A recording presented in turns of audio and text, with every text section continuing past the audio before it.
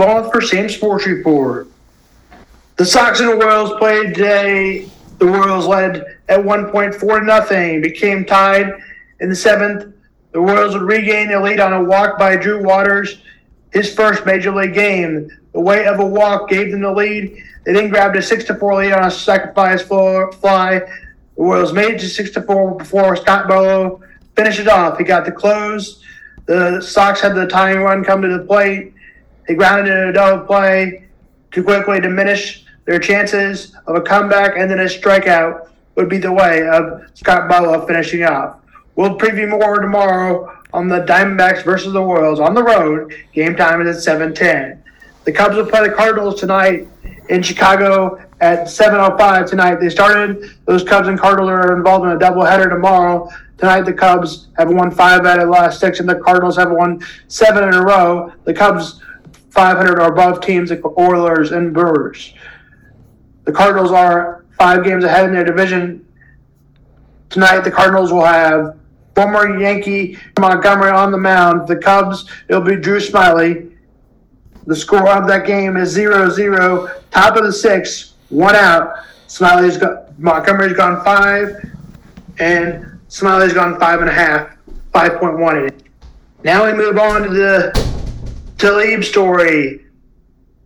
Aqib Talib had several NFL conduct-related issues during his NFL career at the NFL Rookies Symposium. In July 2008, a fast flight with a fellow Buccaneers rookie, Corey Boyd, in the early morning of July 5th, 2016. Talib was shot in the leg outside of a Dallas strip club. He was released from the hospital all on the same day. It was later revealed that Talib falsified the report, having actually shot himself in the leg and lied to police, and that while he was intoxicated, he never was at the strip club. And questioned on August 20th, Talib allegedly battered a taxi driver, and he was arrested by Florida Highway Patrol and booked to Pinellas County Jail and charged with resisting arrest without violence and simply battery. In March 2011, Garland, Texas police issued a felony warrant for Talib aggravated assault with a deadly weapon after he is accused of firing a gun at his sister's boyfriend. He was later released on a $25,000 bond. Talib was indicated that he was charged in May of 2011. On June 18, 2012, charges were dropped due to insufficient evidence and credibility. And this year, in August 2022, Talib's brother was wanted by police in Lancaster, Texas, and turned himself in for following the deadly shooting of a youth football coach, Michael Hickman, at the youth football game. Youth football coach staffing and officials had gotten into a disagreement that became physical, which led into a fatal shooting. Witness said Aqib Talib had started the brawl that led to the fatal shooting of youth football coach Hickman. Let's talk about a video that talks about Hickman. The way I saw Mike impact, not only just Dallas, but I think not only just this community, but all of Dallas, was he didn't just reach out to the kids that he had tangible time with, the kids that were just the ones he coached. You heard of people who were in high school, who were kids who were going into high school, where he was still checking in on them, trying to see what they were doing, making sure that they were taking their SAT test, making sure that they checking in on just last Friday, checking and seeing how well they did in their first high school game.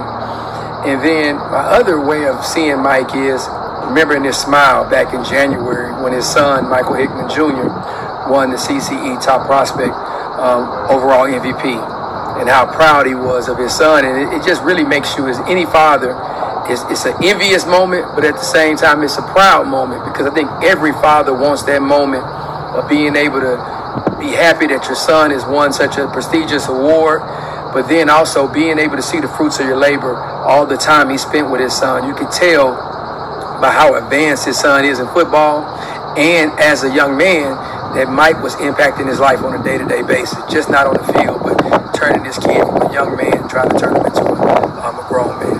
I saw Mike, been knowing him a long time. We Little League teammates. He went to a different high school than I did, but we always kept in touch. Went to a different college than I did. Always checked on me, everything, right?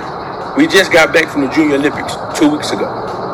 And I just remember at practice, some of my parents had trouble getting their kids there, meaning his son was on the relay, right? But Mike made sure that all the kids got there, talked to the parents, you know, and they got to the Junior Olympics. They got second in the relay. And I just remember how Mike was so happy, not only for his son, but everybody's son that was on that relay, right? And, like, I'm giving you recent memories, okay? Not only just his team he was worried about, he was literally worried about our whole organization. And he was just a parent with us, right? He was one of the ones calming everything down normally, talking to the coaches, telling us how we can get better, right? And in my eyes, his son was always with him, right? Meaning that we need a lot more fathers like that. If you go look at his Facebook pictures and stuff like that, he's doing hunt trips with his son, fishing trips with his son, right?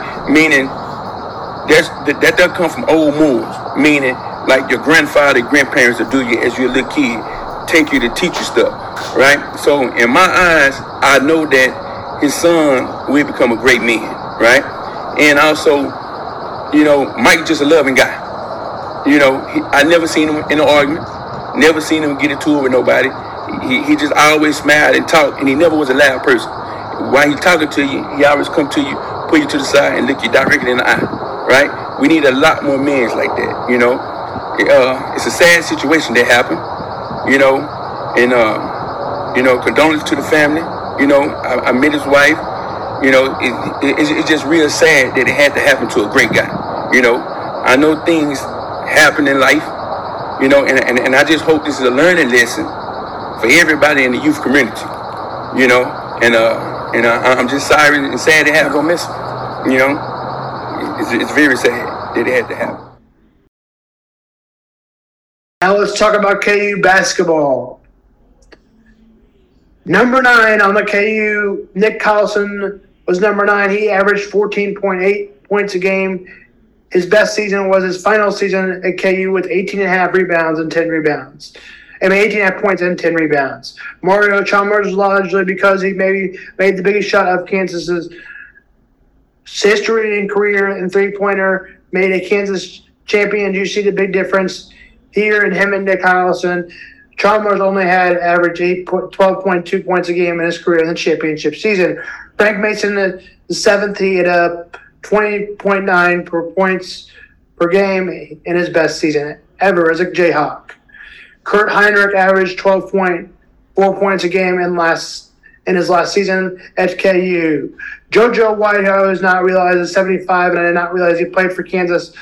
But now that I remember hearing about him on Glory Road, he was a great player until he was unable to retain his All-Star following an injury. White was traded by the Celtics to the Golden State Warriors. It was in the middle of a 1978-1979 season. Boston Globe writer Bob Ryan described his intention of leading the Whites to trade from Boston.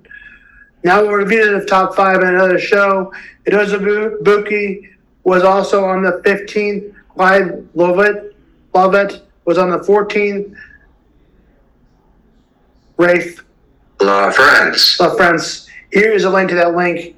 Kansas Jayhawks basketball. This is Sam Vaughn for Sam Sports Report. Holy snow cones! I still got it.